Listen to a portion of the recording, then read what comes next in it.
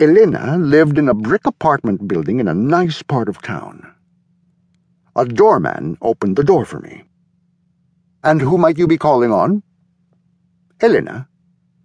"Elena what?" "I don't know her last name." The doorman made a face. "Well," he said, "we have 2 Elenas in this building." "What are their ages?" I said. "I would never divulge that kind of information."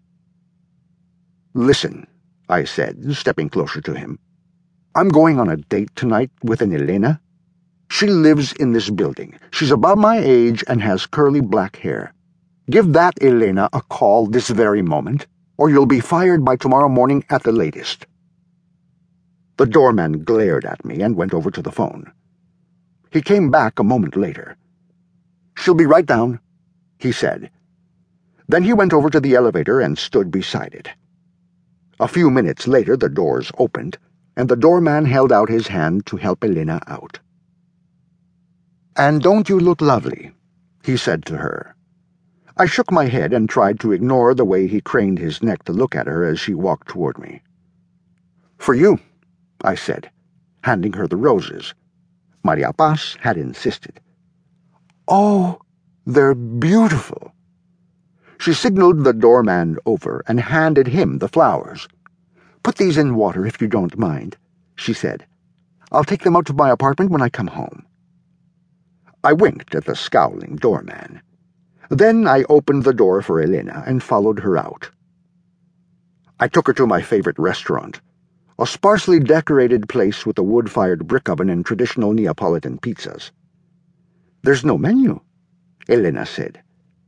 "They just make the one kind of pizza." The waitress brought by my usual bottle of wine. She knew me by name but had never seen me with company before. Elena and I chatted about this and that, and before I knew it the waitress came by and placed a large pizza between us. It was a thin-crust pie topped with tomato, buffalo mozzarella, basil, and olive oil. I picked up a slice and hoped Elena would not use her fork and knife. "Do you want to play a game?" Elena said. "What game?" "It's called There's Something You Should Know About Me." Setting my slice down again, I wiped my fingers on my napkin. I could feel the sense of control abandoning me and migrating across the table to this woman who sat there in front of me. "Let's hear it." "I have a son," Elena said. I took care to not slow down my chewing. I had trained myself to never unwillingly show surprise, or any other emotion, really. Every facial expression should be carefully chosen and executed. "What's the boy's name?"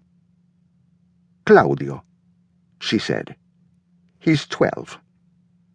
"And his father?" Elena shrugged and showed me her bare ring finger. I started to ask something, but she interrupted me. "It's your turn now." "Something you should know about me," I said. Elena nodded.